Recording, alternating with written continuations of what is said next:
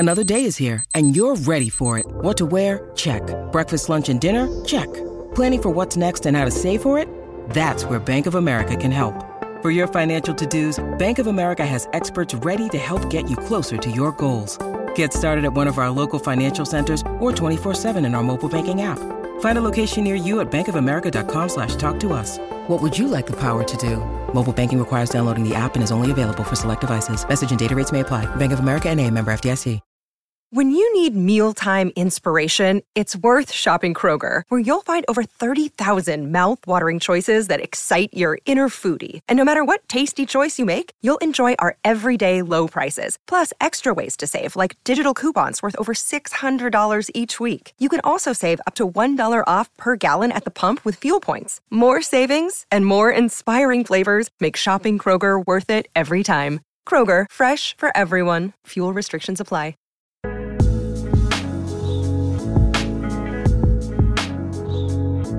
Hey, what's going on, everybody? This is the Talking Tactics podcast. My name is Daniel Tulu. Boy, half up, double H, trying to stay alive. This is our World Cup preview. We've done every 4 years. Group A, B, C, D, and E already in the past week. So go back and listen to those if you haven't already. So this is going to be Group F. Yeah, you can follow us on Twitter at Talking Tactics, Instagram, Facebook, SoundCloud, the same. Remember to leave iTunes reviews. If it's 5 stars, we'll read it on the show in a couple weeks. I'm at Daniel Tulu. Have Hope. Where can the people find you quickly? You can find your boy Double H at Have Hope Hot. Indeed. So let's get into this. Group F: Sweden, Germany, South Korea, and Mexico. Mexico. I didn't feel that one coming like I did with Spain. But yeah, so let's start with Mexico. El Tri, as the locals call them. I always enjoy Mexico. Same. They've been to the round of 16, I think, every year, or every World Cup rather, since 1994. But they haven't advanced past the round of 16 since, or at all. So it does kind of stand to reason that they probably finish second behind Germany and then lose in the round of 16. So they face Group E. They would face the winners of Group E. Oh, shit. Brazil. So, yeah, they might just continue their streak of 94, 98, 2002, 2006, 2010. They're going to try to win the group, man. But then, like, are FIFA going to allow Germany, Brazil in the second round? No way. So, yeah. Look, it's just happening. Yeah, man, Mexico. I mean, they're in trouble, I guess, in that way. It's either you have to beat Germany and finish top. What if they beat Brazil in the second round, man? Or what if Brazil kind of mess up and they finish second, which won't happen. Yeah. That's Mexico's best chance. So, yeah, I mean, Mexico's always a good team to watch. You know, they have the likes of Chicharito, and I think Rafa Marquez is going to be there for like his 67th consecutive World Cup. So crazy. Peralta.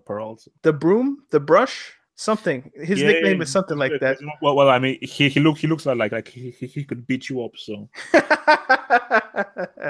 yo, I might watch the World Cup on the Mexican channels. That they're just TV channels, but they call them the Mexican ones. Yeah, man.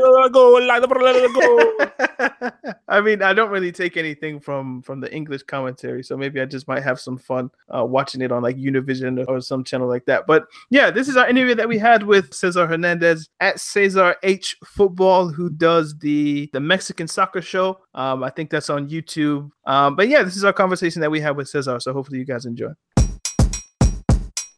Yeah, so Cesar Hernandez, a freelance writer who has covered Mexican soccer for ESPN FC, Vice Sports, 442. Then I also am a co-host of the Mexican Soccer Show. There's always been potential for Mexican soccer to be bigger than what it is. When you look at the population of Mexico, and you look at the significance that soccer has for Mexico, you would think that the national team or the league would be a little bit better. You'd think they would have a little bit more recognition. But Liga MX outside of North America, it's not exactly massive. When you look at the Mexican national team, you can also say outside of North America hasn't exactly done very well. I mean, the only thing that they've won outside of North America is the 1999 Confederations Cup. But you do think when when you look at their track record, the national team in the World Cup, they've made it out of the group stage for every World Cup since 1994. But of course, they've never reached the quarterfinals either during that run since 1994. So when I think of Mexican soccer, I think of something that has a lot of potential, whether it be the league or whether it be the national team. There's a lot of potential, and it hasn't reached that point we all want it to reach, but it's there. There's something there.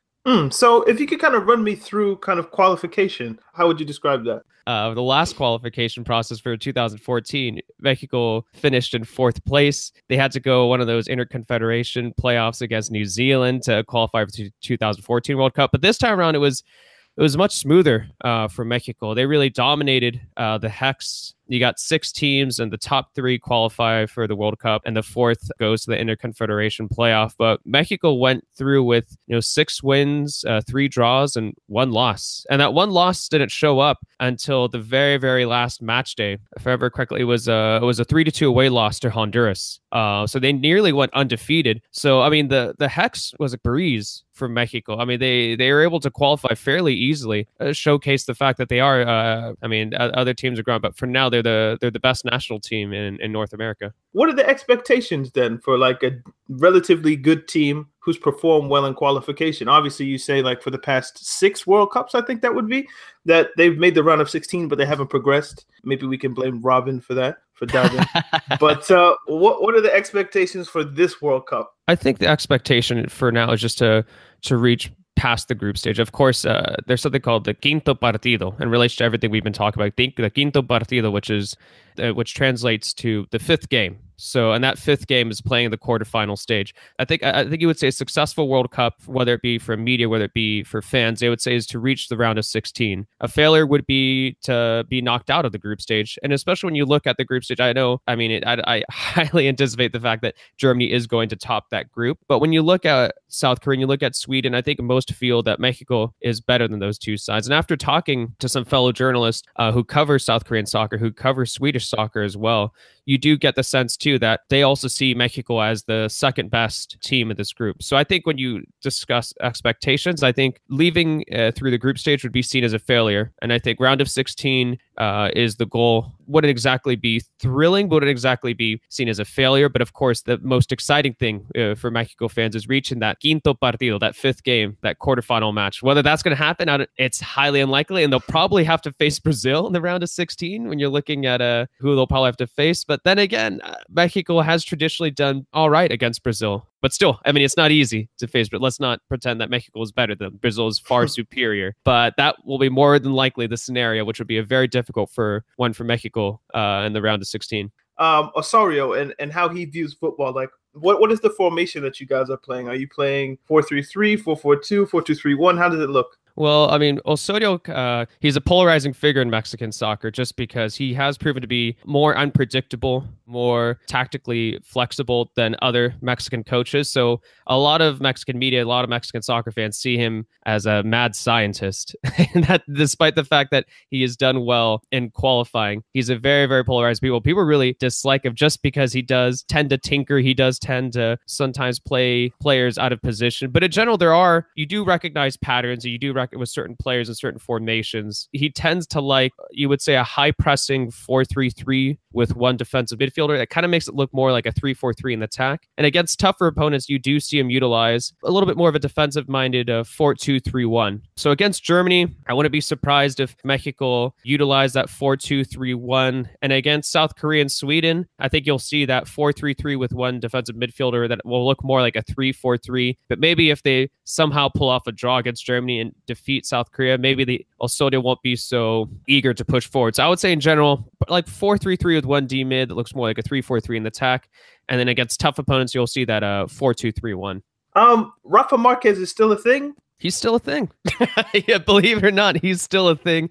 Whether he's going to get minutes, I don't know. He still carries a lot of weight, the national team. I think he's a living icon for not even just Mexican sports, but just Mexico in general. And I think that he'll probably have something more so of a leadership role in the national team. I'd be surprised to see him involved in more than one match. You never know with Osorio, he might actually utilize him in a game in the starting 11. I don't think that'll happen, but Rafa, a living icon who continues to remain relevant. And I think that's just been the conversation regarding Rafa Marquez for, I think, the past few years. Everyone thinks that it's his time to retire. It's time to retire. It's time to retire. And he just continues playing. He continues to remain relevant. Although I will say he has played his last game for his club, Atlas. So all signs point to him retiring for this World Cup. Second player, Chicharito Hernandez. Now, what is the confidence level in Chicharito, you would say, with El Tri fans? Regardless of what happens or what has happened abroad, he's still continued to do well for the national team. And we've seen that. I mean, it's happened before in the past when he was still with United. I mean, he had that brilliant start, but he kind of had some off seasons as well,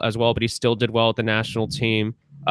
We saw that in his second season with Bayer Leverkusen. Wasn't exactly as exciting as the first, but he still did well with the national team. So I think regardless of what happened abroad, I do think that fans still feel fairly confident about him. There is another, and he's lucky too that the backup striker, Raul Jimenez, hasn't exactly gotten a lot of minutes with Benfica. If Jimenez had a starting role at Benfica, then maybe things would be a little bit more interesting to figure out who would be taking that lone striker position. But I think that Chicharito, I mean, it's tough to say that he's the symbol of the Mexican national team when you have someone like Rafa Marquez there. But if Rafa Marquez wasn't there, then everyone would be looking to Chicharito. Just, I mean, clearly he's Mexico's all-time leading goal scorer. Clearly we know his capabilities, how well he does with those opportunities really close to net. So I think that regardless of what's happened abroad, I still think that Chicharito looks like he's going to be given the start. And I wouldn't be surprised if he were to do well, because he does seem like a fairly mature, kind of level-headed guy. You've never seen him as someone who would kind of like lose his head or be a little immature about everything that's happened. So I do think that he'd be fine. And he looks mentally like well heading into the World Cup too, despite what's happened with West Ham, which hasn't exactly been ideal for him. All right, and speaking of somebody who's had like a really, really good season that I don't know that much about because I don't watch the Dutch league, but everyone who watches the Dutch league and watches PSV tells me this guy's really good. So Irving Lozano, hopefully I'm pronouncing that right. Irving Lozano, that's close. Irving okay. El Chucky Lozano. Is this the player that everyone should be watching in terms of Mexico? Yeah, I think if you're thinking about a potential breakout player who is Mexican, then I think it has to be Chucky Lozano. He's had the nickname Chucky. He's embraced it because apparently back in his younger days with his teammates, he used to, on away games, he used to hide under beds and scare his teammates. So they started calling him Chucky, and it's just something he's just completely embraced. And but you see that with PSV as well, like posting gifs of Chucky whenever he scores a goal. But Irving Lozano, 17 goals and 8 assists in his first Eredivisie season. He's only 22 years old. He's a risk taker that Mexico needs. He has an incredible amount of pace. He has excellent control of the ball. He's brilliant, and there's an immense amount of potential there for him to not only do well in European soccer, but also at the World Cup. So that's definitely a guy that people should be keeping an eye on, especially since in a recent friendly with Belgium, I mean, Lozano just took charge, got a couple goals. It's clear that he can step up against bigger opposition, and it's going to be really exciting to see what happens. And who knows what's going to happen too with a potential transfer. Not saying it's going to happen, but 22-year-old guy who's killing it in the Eredivisie and does well in the World Cup. Teams are probably going to be very, very eager to sign someone like that. So I think there should be a lot of motivation for Chucky to do well in the World Cup too. Cool. All right. So who do you think is going to win the World Cup? Ooh, that is a question, isn't it? It's going to be Germany. Just the amount of depth that they have is incredible. I mean, it's just like, it's staggering. There's no doubt that they are the current superpower. I wouldn't be surprised if France goes far. Wouldn't be surprised if Spain go far either. Of course, you got to add in Brazil too, but that's assuming that they defeat Mexico, which I don't like admitting, but it's very, very likely if that happens. But I think I'm sticking with Germany. I'm just incredibly envious of everything regarding that national team. So I'm gonna say Germany. All right. And last question: is there anything I haven't asked you about Mexican football that you feel like people should know or might want to know? I know it might be a little difficult to find matches abroad, but I mean, just don't sleep on Mexican soccer, right? It's just especially the league as well. And a league that is set up, we have 2 seasons in 1 year, you have playoffs. So it's high pressing, attack minded, just really, really, it's the most entertaining soccer league, I think, of the world. And I think that it's very, very undervalued. The league itself has done a poor job of trying to globalize. I think a lot of things within the league need to be changed in order for it to get more attention, but hopefully that gets more attention, and therefore it could potentially help the way that people view Mexican soccer. But of course, when we're talking about the national team too, I think don't sleep on El Tri either. You know, some players have said, I don't know, some things which are a little too far-fetched in saying that we could win the title. Mexico's not going to win the title. Can Mexico make it to the quarterfinal stage though? Yeah, I think they can. And for a lot of fans, that would be seen as a massive, massive success, because my entire life, I've always seen Mexico in every single World Cup I've seen. They've always been knocked out in the same exact spot in the round of 16. So I think it would be pretty cool to see them make it to a quarterfinal stage. And for Mexican soccer fans, I know that's not exactly ideal for other national teams, but for the Mexican national team, a spot in the quarterfinals that's like close to us winning the World Cup right there. I think that's You're being spoiled. You're being spoiled, okay? Like, it's personally, as someone who's half Canadian and half Ugandan, who's never ever in life ever seen my team in the World Cup. You guys get into 6 straight round of 16s. Like, you should accept that. But I kind of get your point. It's true. It's something that Mexican fans have to keep in mind. Take a step back and realize like how incredible that is. But at the same time, it's so bitter. It's so bittersweet. Yeah. It's so incredibly bittersweet. Do you want to go Sweden or do you want to go South Korea? Yeah, let's Sweden. Let's just do it. Let's do Sweden. Let's do Sweden. Okay. No Zlatan. They qualified without him. He shouldn't even be in the conversation. The key thing is Forsberg. He was injured towards the end of the season, so they have to hope that Forsberg can make it because he's crucial. Without Forsberg, they should forfeit. But with Forsberg, yeah, man, who knows what they can do on the slide. Like, I think if Forsberg is there, look, man, they can say what's up to Mexico, man. I don't know. I think the absence of Zlatan Ibrahimovic is a big deal. If only because one, we miss a star from the World Cup, which is a shame. But they qualified without him though, so it's like, all things are possible through Zlatan. Look, it's personally for me, I'm not discussing Zlatan because he shouldn't even be discussed. So, based on how this team were able to do something so incredible by knocking out Italy without Zlatan, I think they deserve to be credited by just us focusing on them rather than a guy who had nothing to do with them qualifying. That's fair. I feel you on that one. I mean, I guess this is where we kind of talk a little bit about Italy not being in the World Cup. It's weird, isn't it? It's gonna be very weird. Like, Netherlands, I've been getting used to not seeing the Netherlands in tournaments and so forth. Italy is going to be very weird. Italy always presents that thing of they never lose normally. It's always something that's controversial and they always end up crying and they see blaming the referee or blaming something. So that aspect I'm going to really miss. So, it's going to be weird. I mean, it's Italy. I'm not going to be in the bloody World Cup. That is crazy. Do you know, every time I was like, just trying to do all the interviews for the groups, I was just like, okay, so who do I need for Italy? Oh yeah, they didn't make it. It was like every week I was like, I need an Italy. No, you don't. I don't need an Italy guy. But yeah, Sweden did a good job in qualification. In the second round, they knocked out Italy. They had Buffon in tears. Imagine that group of Brazil, Italy, and Mexico. No, sorry, of Germany, Italy, Mexico. That'd be crazy. Yeah, man, it's just going to be super strange, isn't it? I mean, the first time in, I think, 60 years that Italy aren't going to make the World Cup. It's just super strange, but I guess they kind of deserved it. Ironically speaking, actually, the guy we got for Sweden runs SempreInter.com, so he knows Italian football, but he's lived in Sweden basically his whole life. So this is our guy Nima from, I believe, Gothenburg in Sweden, and hopefully you guys enjoy the conversation, and we'll see you on the other side. My name is Nima Rutsari. I'm the founder of SempreInter.com.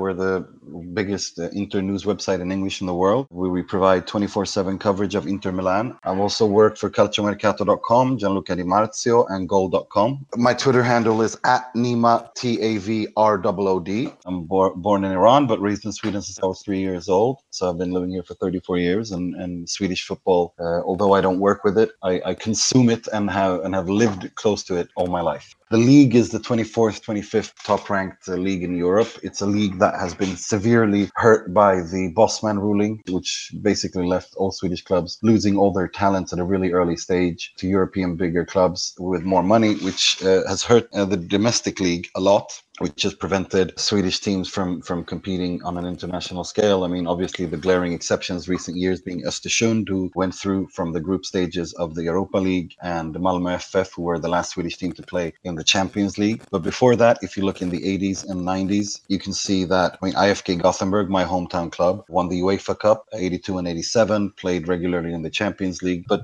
pretty much since that, Swedish league football has had huge difficulties. However, at the same time, there's a a big pool of Swedish talent who've been coming through, players born late 90s, early 2000s, with that being exemplified by Sweden winning the under-21 European Championships a couple of years ago. Sweden finished third in the under-17 World Cup a few years ago. The Swedish national team and the Swedish talent pool is very big and is doing pretty good. How did Sweden's qualification go? As you say, they have a lot of young, good talent. How was that process to get into the World Cup? This was the first post-Zlatan Ibrahimovic Swedish national team. I mean, Ibrahimovic been dominating Swedish football and Swedish national team football for the past decade. And it was pretty much, unfortunately, Swedish football reverted back to its old sins, basically, which I guess you could say is a good thing in the sense that Sweden has always traditionally been known for a hardworking collective, not so much flair, not so much technique, but a very solid defense. We're organized, good defending, closing down opponents, and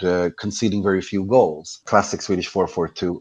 Swedish football is incredibly influenced by English football from the 70s and onwards, with people like Bob Houghton and Roy Hodgson introducing the English style into Swedish club football, and which also the national team adopted from the mid-80s and onwards, with the glaring exception being the decade of Ibrahimovic, where because Sweden had such a world-class talent, they adapted to him. So Sweden's World Cup was very similar to the post-Zlatan era, for those who are old enough to remember that, in that it was a very organized team, defensively solid, not so many talented players, in fact quite a few mediocre players and mediocre talent, but very well organized, and managed to go through the group despite losing and drawing with Netherlands. But they beat France at home, lost unluckily away, and they managed to take all those other points that were really important and finish second in the group. And then obviously they played Italy, who were in total free fall, and managed to defeat Italy by the 1-0, the only goal they scored over the two legs, which ended 1-0 in aggregate.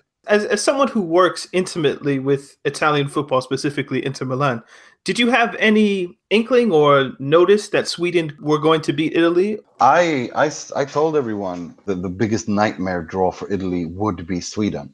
Italy were in complete disarray, and Sweden are an organized team. Because the thing is with Italy, the Italian national team, it has to work. Like either all of it works or nothing works. It's really either or. And under Ventura, it would look like a complete disgrace from the beginning to the end. He was clearly not the right fit for the job. So I was adamant that Sweden were going to defeat Italy. Unfortunately, I was right. Depends on who you ask. Yes. Now, okay, so you have a team that, as you say, has good players outside of the domestic league. They did generally well in qualification, and they beat Italy. So all that combined, what would you say are the expectations for Sweden going into the World Cup group? Everyone has their boogie team, so to speak. Sweden has always struggled against Germany, because Germany are good at everything Sweden is, but with the added flavor of having fantastic world-class talent. Sweden's like a poor man's Germany. So Germany is a game where Sweden is not counting on getting anything. They're probably just going to sit back and defend for the entire game. Mexico is a game they feel that they can do something if they have a good day. And the thing with Mexico is you never really know, because Mexico is, on their day, they can beat anyone in the world. And when it comes to South Korea are a good team, but Sweden, that's a team that Sweden feels they want to win. They need to defeat, and they should defeat pretty comfortably, they feel. If they beat South Korea in that game, then there is no expectation on them as such, other than to do well. And Sweden does well when they're not under pressure. It's when Sweden are under pressure that they usually fail. This is going to lead me somewhere, but I kind of want to get this Letang topic out of the way. Did you expect him to go to the World Cup, or are you happy he's not going to the World Cup? What is the general view in Sweden in that way? I think I have to quote Gianluigi Buffon when he was asked a really ridiculous question on Swedish TV ahead of the World Cup qualifiers, because this is a debate in Sweden, and some Swedish journalists asked him if he thinks Sweden is a better team without Ibrahimovic, to which Buffon reacted in the only way a sane person would react to such a stupid question, and that is to laugh and say, guys, come on, what are you talking about? Ibra is one of the best players in the world. There is no way that he could make a team worse by being there. And that's my stance on it. I think that if Zlatan wanted to go to the World Cup, he would have gone to the World Cup. However, I think that he's clever enough to understand that I mean, after that serious injury, his legs can't take that anymore, and the World Cup would leave a bad taste in people's mouths. And he values his legacy, and he's a very proud person. His morals are very important to him. His integrity, he has a lot of integrity, and he didn't want to taint that. When he decided that he wasn't going to go, to me, it was all up to him. He decided that he didn't want to go. And also the Swedish national team manager and Zlatan don't get along. Some people here in Sweden say that's the only reason that they hired Jan Andersson was to end the Zlatan era definitively, because they wanted to move on. However, I would have loved to see Zlatan Ibrahimovic at the World Cup. I think it's a shame that we only got to see him once in 2006, and that was after a very difficult season with Juventus, where he was injured for most of the season, and Juventus subsequently being relegated to the Serie B because of the Calciopoli bribery scandal. So I think it's sad to see that a player of his caliber never really got to show his best at the biggest stage, which is the World Cup. Everyone and anyone who likes football would love to see Ibrahimovic. That's the biggest Swedish player in the world, perhaps all time. Is there anyone that people don't know about that you think this is their time to shine on a kind of international stage? I mean, when I look at that team, it's a very boring team. But if I got to choose a few players, Ludwig Augustinsson, the left back, who plays in Bundesliga, he's a player who I think will do really, really well. Victor Nilsson Lindelöf, who's had a dreadful season at Manchester United. I think he wants to show where he's at and how good he actually is. So those are the players that I'm looking at. But when you look at it up front, I mean, Toivonen, Marcus Berg, Guidetti, Isak Kiese Thelin. These are very limited players, but they function well in a system. A player like Marcus Berg could probably score 3-4 goals, and so could John Guidetti if he's fit and he gets to play. The leader of this team is the central defender Andreas Granqvist, who's played for Krasnodar. He's returned to his hometown club of Helsingborg, but it's a very homogenous group. It doesn't have any highs and lows. It's just a very, very solid, mediocre team. Who's going to win the World Cup? I'm going to say Portugal. Cristiano Ronaldo, this is his last big tournament, if you ask me. He's got a fourth place from 2006 when he was a kid. Since then, he's always really been injured and not been able to perform. And this season, you can see that he's conserving himself. He's not the Ronaldo of old who used to maraud down the wings. Now he's much more of a classic number 9. And that's something that I think can take Portugal a long, long way. I think if Ronaldo's taken that number 9 position and made it his own, and he does not need many chances to score. He's an unbelievable finisher. I mean, you don't win the Champions League top goal scorer. You don't become that 6 years in a row by chance. It's just insane. The guy's stats are just insane. That doesn't happen to you by chance. And Portugal will play very tight defensively, and they will try to counter. And I think this is a tournament where Ronaldo wants to really wants to end the debate of who is better than him and Messi. So for me, it's Portugal. I think Portugal, no one's counting on them. There's no pressure on them. But you have to remember, these are the reigning European champs. Portugal are going to play classic Italian football, so to speak, and kind of catenaccio themselves to the final. And I think they'll win there. Interesting. Okay. Last question. Is there anything I haven't asked you about Sweden or the Swedish national team that you find particularly interesting, that you think people might want to know or should know? I mean, well, it's pretty interesting in the sense that if you look at the Swedish national team, it's the league that has provided the most players, either present or previously, is the Serie A. And that's an interesting aspect, which, in my opinion, suggests that this is a group of players that are tactically very well educated and very well drilled, because the Serie A is a very tactical league. So Sweden will be a very difficult team to break down. This is a team that does not concede a lot of goals, never falls apart, and they play as a team. I mean, I wouldn't be surprised if Sweden went to the second round. However, it will end there because if I'm not mistaken, Brazil is the favorite to win the group in the other group that they'll play. Brazil is Sweden's kryptonite. Sweden has never defeated Brazil in a competitive game. So I think it'll end there. So let's go South Korea. One real star, right? In Heung-min Son. Actually, there's a really up-and-comer that plays in Bundesliga, but I've forgotten his name. You don't have it offhand? No. Okay. I don't really know that much. I still don't outside of Heung-min Son. I think something really interesting that you guys will get to hear once we give you our interview that I did with Steve Price. Well, you know what? I don't even want to ruin it. I'm just gonna let you guys hear it. So this is our conversation with Steve.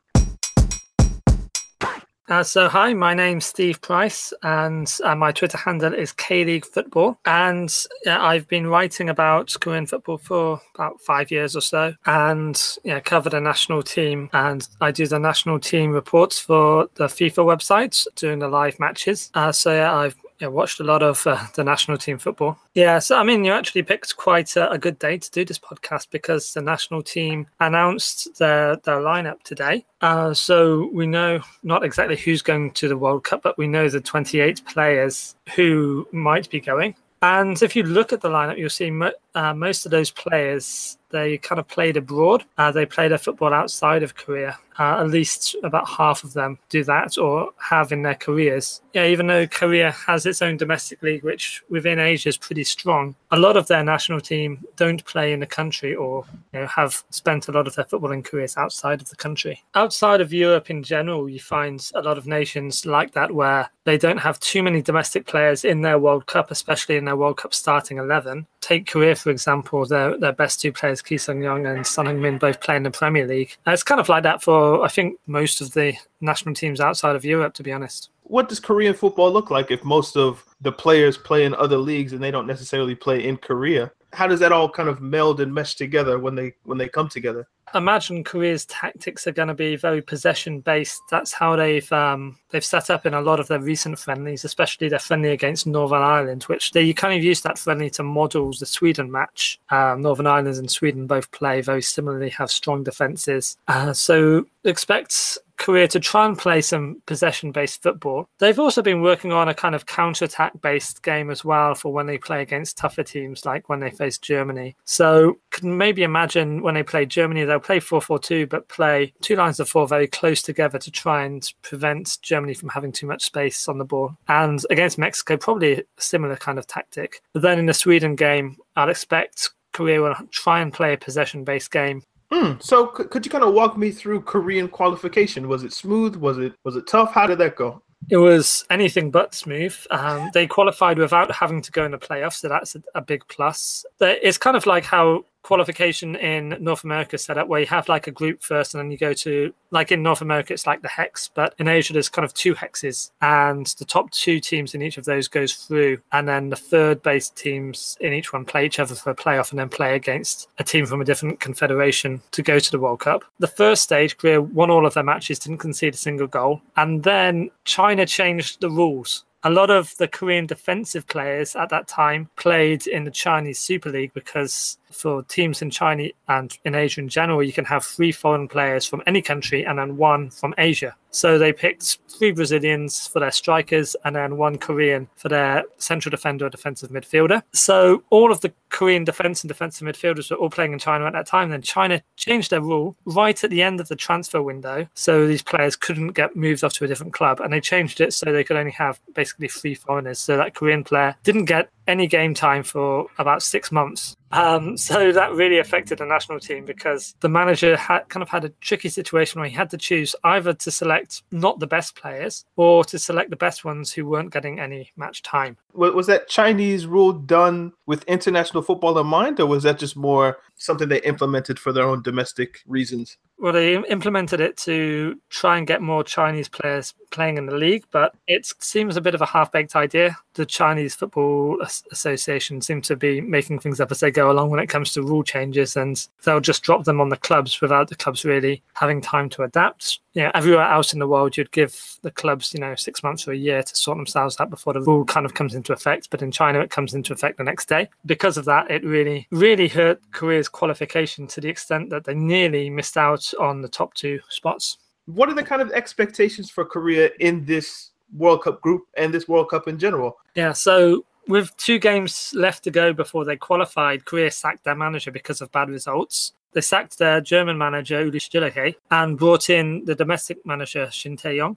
And because they made that change Shin Tae-yong's kind of remit was just to qualify for the World Cup. There's kind of high expectations in general for Korea, mainly because of 2002 when they reached the semi-finals. But at the same time, a lot of people are not really expecting them to do much in this World Cup. A lot of people I've spoken to have expected them to get 0 points. They might do a bit better than that, but qualification is going to be pretty tricky.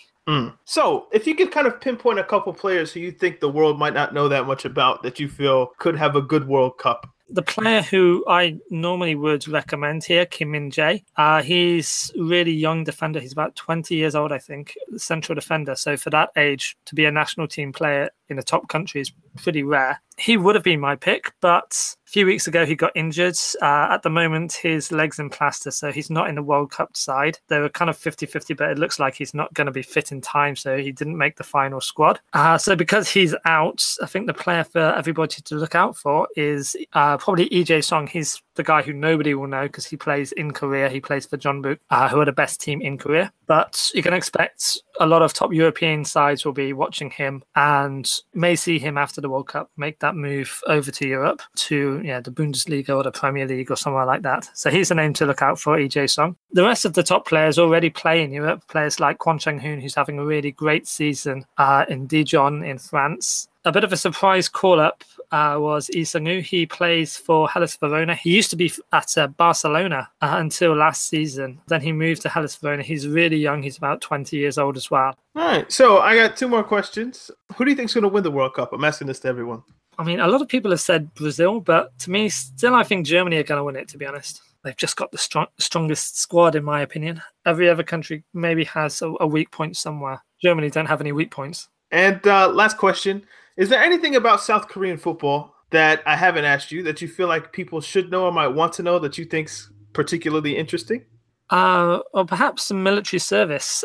This is very interesting because Son Heung-min has not done his military service yet. Of course, he's Korea's big star. He's at Tottenham Hotspur having the season of his life at the moment. But unless he gets a military exemption, at the end of next season, he'll have to come back to Korea and spend 2 years in the army. When I say in the army, that means he'll be playing for the army football team who play in a domestic league. In Korea's squad at the moment for the World Cup, there's only one player who's in that team. So there's normally like one or two good players in there. But to get an exemption, he has this one shot, which is in the Asian Games, which happen in Indonesia in August and September. So he's going to come back to Spurs a bit late next season, and hopefully he'll come back with a gold medal, so he'll have that military exemption. If Korea don't win a gold, then you can see perhaps his career at Spurs is going to get cut a little bit short. Interesting. Okay, so are there like age limits to where like you have to complete it before you turn 30 or something like that? Like how does that work in general? Yeah, I think it's generally 28 you have to start it.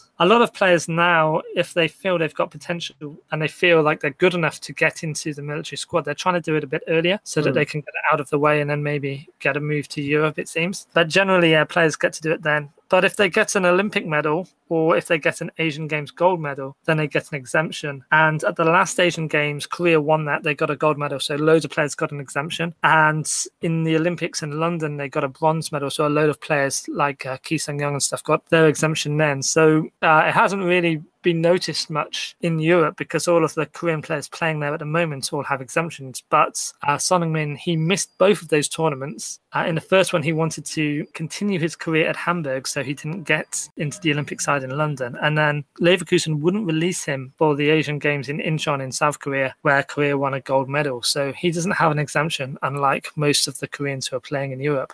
Wow, I didn't know that. That's quite interesting. Because he's like you said, he's having a really, really good season. If he does it again next year, then he might have to go into the military. Are there any like people who question like how come if I'm going to be playing football for my military service, how come I just can't do it abroad? Like how come I have to do it here if I'm just going to be playing football still? Or maybe, do you remember Park Ji-young, who played very briefly for Arsenal, and before that he played for Monaco? When he was at Monaco, I think his lawyer tried something for him to get French citizenship so he could avoid the military service, and because of that, everybody in Korea hated him for like 5 years. Even though in the end he got an exemption from, I think it was from the Olympics in London, he got an exemption. You can probably expect Son Heung-min to do the military service if he doesn't get that gold medal. Does the World Cup have any ramifications if they get to like a semi-final or... Legally, no. But when Korea got to when they got as far as the quarterfinals in 2002, before they got to the semi-finals, the president at that time gave all of the players in that squad a military exemption. So even though it's not a legal requirement, the president probably would do something like that if Korea did well in the World Cup. Now, the big boys of the group, Germany. Guten Tag. Basically, I've, as you guys have probably heard over the course of the week, and will continue to hear, I'm asking people, who's going to win the World Cup? And the answer I've heard over and over again is Germany. It's interesting because they didn't win the Euros, and they won the last World Cup. And when was the last time someone won back-to-back World Cups? Brazil, 1958, 1962. So why would it be Germany now? Closer and Bart Simpson are huge. Who is Bart Simpson, for those unfamiliar? Philip Lahm. Thank you. That's always funny. I don't know why. I've heard it 1,000 times, but he does kind of look like Bart Simpson still. But yeah, they're basically everyone's favorite to win the World Cup. You can't blame people if you look at the squad, but if you look at statistics, if since the 50s and 60s, nobody's won back-to-back World Cups. Obviously, it only happens 4 years, but still, there's been enough to where you can probably make this correlation. Countries don't usually win back-to-back World Cups. Nope. Although I would argue Brazil really should have won 3 in a row, because that 98 World Cup should have been theirs. So they should have really won 3 in a row. So this German national team it's stacked from goalkeeper through defense, through midfield, through attack. They got players everywhere in every position. They could have made, like, their second team would probably make, a World Cup semifinal or quarterfinal. So again, it makes sense why people are picking them to win the World Cup. But I don't know. There's just something that tells me they're probably not going to win, just because everyone thinks they will win. That's precisely why they're not going to win, because it's too obvious, and that's not how it works. When a team is that talented, then all eyes are on them. Whenever all eyes are on that team, they never win. Look at Brazil in 2006. All eyes were on them. One of the most talented teams to never win the World Cup was our Brazil team in 2006. That team had a peak Ronaldinho, a peak Kaká, a peak Adriano. They had Cafu, Roberto Carlos, an emerging role, Robinho, Ronaldo. It was a ridiculous team, but they didn't win. So this is going to be our interview with Lars Pollmann, who does the Yellow Wall podcast. Really, really good conversation that we had with Lars. So this is it right now. Hi, my name is Lars Pollmann. I am a freelance football writer from Germany. Used to work for Bleacher Report, and at the moment I'm working for Fußball.news, a news website in German. I am part of the Yellow Wall pod crew, which is, by my recognition at least, the only English language, and if it's not the only, it's certainly the best English language Borussia Dortmund podcast in the world. So if you want to check that out, it's going to be an interesting off-season for Dortmund, I'm sure. The Bundesliga is basically all about pressing, counter-pressing, which is something Jürgen Klopp is very successful in England with. But in the Bundesliga, seeing as everybody does it, it's getting kind of stale by now. But the national team, and that's something they can be proud of, and Löw deserves a lot of credit for. They've developed their own identity away from what most of the Bundesliga teams do. They really relish possession. They are quick on the attack without everything being on the counter, if you understand what I'm trying to say. It's very fluid. The build-up play of the national team is so much better than basically all the German teams, maybe even including Bayern. So even if I don't really like them necessarily on a personal level, I can appreciate that they are probably the most aesthetically pleasing side that's representing German football, even if you include ultra-successful Bayern Munich. Is it going to be 4-3-3? Will he change? Like, how did you guys play in qualification? Yeah, the thing is, Germany being so good these days and qualifications being watered down a little bit, in my opinion, we can't really take too much away from those months in between tournaments. It's basically a testing period under more earnest circumstances for Germany. So they played quite a few games with a back three, oftentimes not really having more than 1.5 true center halves in there. I think at the World Cup in Russia, Löw will probably go back to a back four. There are quite a few injury concerns in the team, and they haven't really played with their best 11 in quite a while. I would say probably since the Euros in 2016, they haven't been able to play close to what they would probably call their best 11. So they are flexible in a way that they have enough intelligent players who understand space and time on the pitch to basically do whatever they want. When you have someone like Ilkay Gündoğan or Joshua Kimmich or Thomas Müller, Mesut Özil, the list goes on, basically, they can do pretty much everything on the field just because they're all so intelligent. They all understand how to position themselves on the field. So it might start as a 4-3-3, but turn into a 3-5-2 or whatever based on just how the game is going. But nominally, I would presume it's going to be 4-3-3-ish to start those games. So am I right in saying that you guys were undefeated in European qualification? You played 10 games and you got 30 points. I mean, as you said, it's kind of watered down with other kind of teams that are in UEFA. But I've talked to a lot of journalists, and you guys, one of the questions I'm asking people is who's going to win the World Cup? And I've heard Germany, Brazil, France, Germany. Like, after that qualification of going undefeated, what is the expectation or the vibe of kind of German fans? Löw has reached the Final Four of every tournament he's coached in, won both the World Cup in 2014 and the Confederations Cup in 2017 with a very young team. So the expectations are always the same. Germany at a World Cup are expecting to play 7 games, and it would be a slight disappointment if the last of those games would be the small final, as we say in Germany, the playoff for third place. So most people are expecting at least a final appearance, but also remembering 2014, where the final versus Argentina was very much on a knife's edge. More than a final appearance might be a little too much even for German fans. What are your opinions of Joachim Löw? Do you find that he's a good manager, or do you think he concedes? As you say, he's been to like all these semifinals and finals. Do you think he's a good manager, or is it just a byproduct of having 3 world-class squads of which he can pick from? Yeah, I mean, it's obviously difficult to say how much of an impact the talent pool of Germany has on the results he's presenting. But I mean, he's done it for so long. He's been the coach of this team since 2006. It's got to be at least to some extent about him, and not only the talent pool, but certainly there's an interplay between those factors. But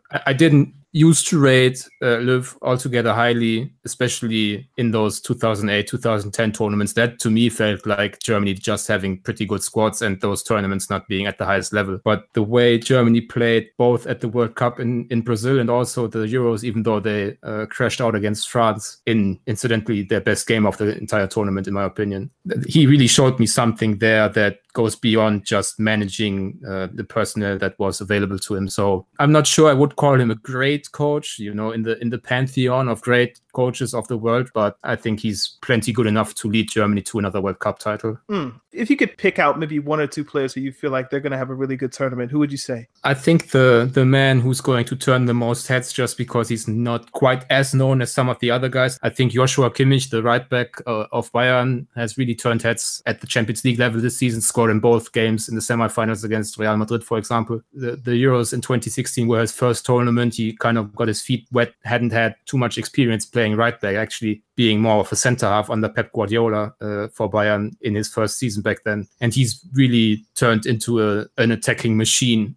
Germany had Philipp Lahm for all those years, and I think the argument can be made that attacking-wise, he's already better than Philipp Lahm has ever been from the right-back position. So I think he's going to be a huge factor in everything they do going forward. And then the second guy, maybe it's my personal sympathy playing a part here, but I really want to see İlkay Gündoğan doing really well. He's had so much injury or bad injury luck over the last few years, but stayed healthy for a few months now, an integral part of Guardiola's squad at Man City that has dominated English football. As I said before, one of those super intelligent players who understand time and space. We could actually see him and Toni Kroos play together as a double pivot, especially in group games against Korea or something, where it's not necessary for Germany to play a true holding midfielder or someone like Sami Khedira, who's got a bit more physicality than Gündoğan. So I think this could be a tournament where he shows his class that he wasn't able to show because of injuries earlier in his career. Especially as someone who watches Dortmund week in, week out. Do you feel like Marco Reus is going to be impactful in this tournament? A few weeks ago, I would have said Marco Reus doesn't even deserve to go to the World Cup. I'm pretty sure he would go anywhere just because he's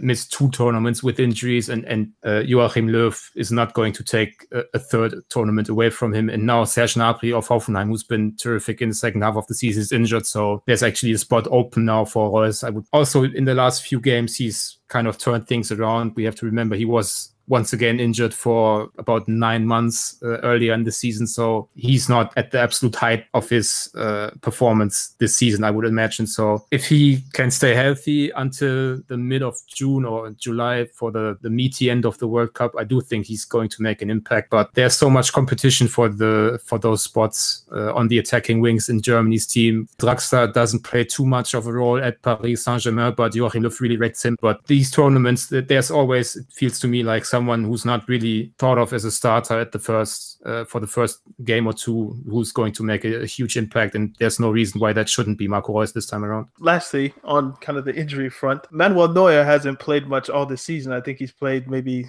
3, 4, 5 games all season. What are the kind of thoughts about him? Does he move right into being number one? If it were up to me, I wouldn't call up Manuel Neuer to the World Cup just because, as you said, he's not played since mid-September, I believe, with tricky broken foot situation. And if I don't see it, I can't call him up. Now, it's Manuel Neuer we're talking about. He's the captain of the national team, so obviously he's going to play if he's available. They are likely to call up 4 goalkeepers initially, with presumably Kevin Trapp of Paris Saint-Germain, the 4th guy. And if Neuer shows he's not ready to feature at the tournament, he's going to stay home. But I can't see him going as the number 2 to Marc-André ter Stegen, even though, in my opinion, ter Stegen has probably been next to Jan Oblak, perhaps the best goalkeeper in Europe this season. So it's not like they need to rush things with Manuel Neuer. But again, he's the captain. He's maybe the single biggest reason Germany won the 2014 World Cup. So there's obviously a lot of loyalty towards him from Joachim Löw, who's a loyal manager, to start things off. So I think Manuel Neuer is going to start, but personally, I think that's a mistake. Let's talk about strikers. Is Muller going to start at number 9 here, or is it going to be Timo Werner? Is it going to be Sandro Wagner from Bayern? Who's going to be up front for you guys? I'm pretty sure it's going to be Timo Werner. He started most of the games since breaking into the team. He's kind of the missing link. Germany never had a great number 9 under Joachim Löw, with Miroslav Klose being up towards their age already when Löw took over, even though he kept kicking about until 2014 with the national team. But he wasn't necessarily a great player for them. They mixed around with Mario Götze as a false number 9, Thomas Müller starting a few games here and there, but now they have a real center forward who fits their style, who makes all those runs in the channels, who is a really good finisher, not necessarily the most physical guy, but very quick. So I would be surprised if it wasn't him, but that doesn't mean they won't tinker around against certain opponents. We could see a more physical true number 9, whether that's Sandro Wagner of Bayern or maybe Mario Gomez of Stuttgart. They are both in pretty good form in the last few weeks. That remains to be seen, but at the very least they now have true striking options, which is something they lacked for most of Löw's tenure, in my opinion. If I had to get you to pick a team that's not Germany that you feel will probably win the World Cup or is in there, who wins? I mean, Germany just played Brazil and Spain in a span of, I think, like 4 days in March, and those were 2 fairly impressive performances. So I think Spain, Brazil will be there or thereabouts. France might have the best talent pool, but I don't really trust in Didier Deschamps. If I had to pick besides Germany, I would probably go with Spain, but I'm not feeling strongly about any of these teams. So I think this is going to be a World Cup where in those final moments, in the semi-final, in the final, the form on the day will be really decisive, even more so than usual, where 1 or 2 teams are dominating the entire thing. I could see 5 or 6 teams being contenders for the final spots. Are there any national teams that do interest you? You've already said that Germany aren't that particularly interesting to you. Are there any that you look out for that actually do give you kind of like, I'm interested to see what they're going to do? I am actually a fan of a team that's not going to make it to the World Cup, and that is Italy. So thanks for rubbing salt in that wound. Do you know what? Every time I look at like the tables and like, all right, I'm going to talk to this person, I'm going to talk to that person, I always like, where's my Italian? I need to talk to an Italian. And then I always remember, like, they haven't made it. Like, Holland is kind of weird in that way that they didn't make it, but Italy not being there, just, it feels wrong, But, it was deserved in both the qualification period and the playoffs against Sweden. Sweden is the other team that's in your group, isn't it? It's Mexico, Sweden, South Korea, and you guys. Yeah, that could have been interesting, but... Damn Italians. Anyway, is there anything I haven't asked you that you feel is particular? You don't know what I'm going to ask, but this is what I've been asking about people, but I don't know how you're going to take this question. Is there anything I haven't asked you about the German national team that you find particularly interesting? I think everybody knows very much about the German team by now, just because it's been the same group of people largely for what feels like an eternity now. At least 8 years with Thomas Müller, Mesut Özil, Mats Hummels, Jerome Boateng, Manuel Neuer. So there are a couple of new faces here and there, but the nexus of the team is still the same. So I don't have anything now.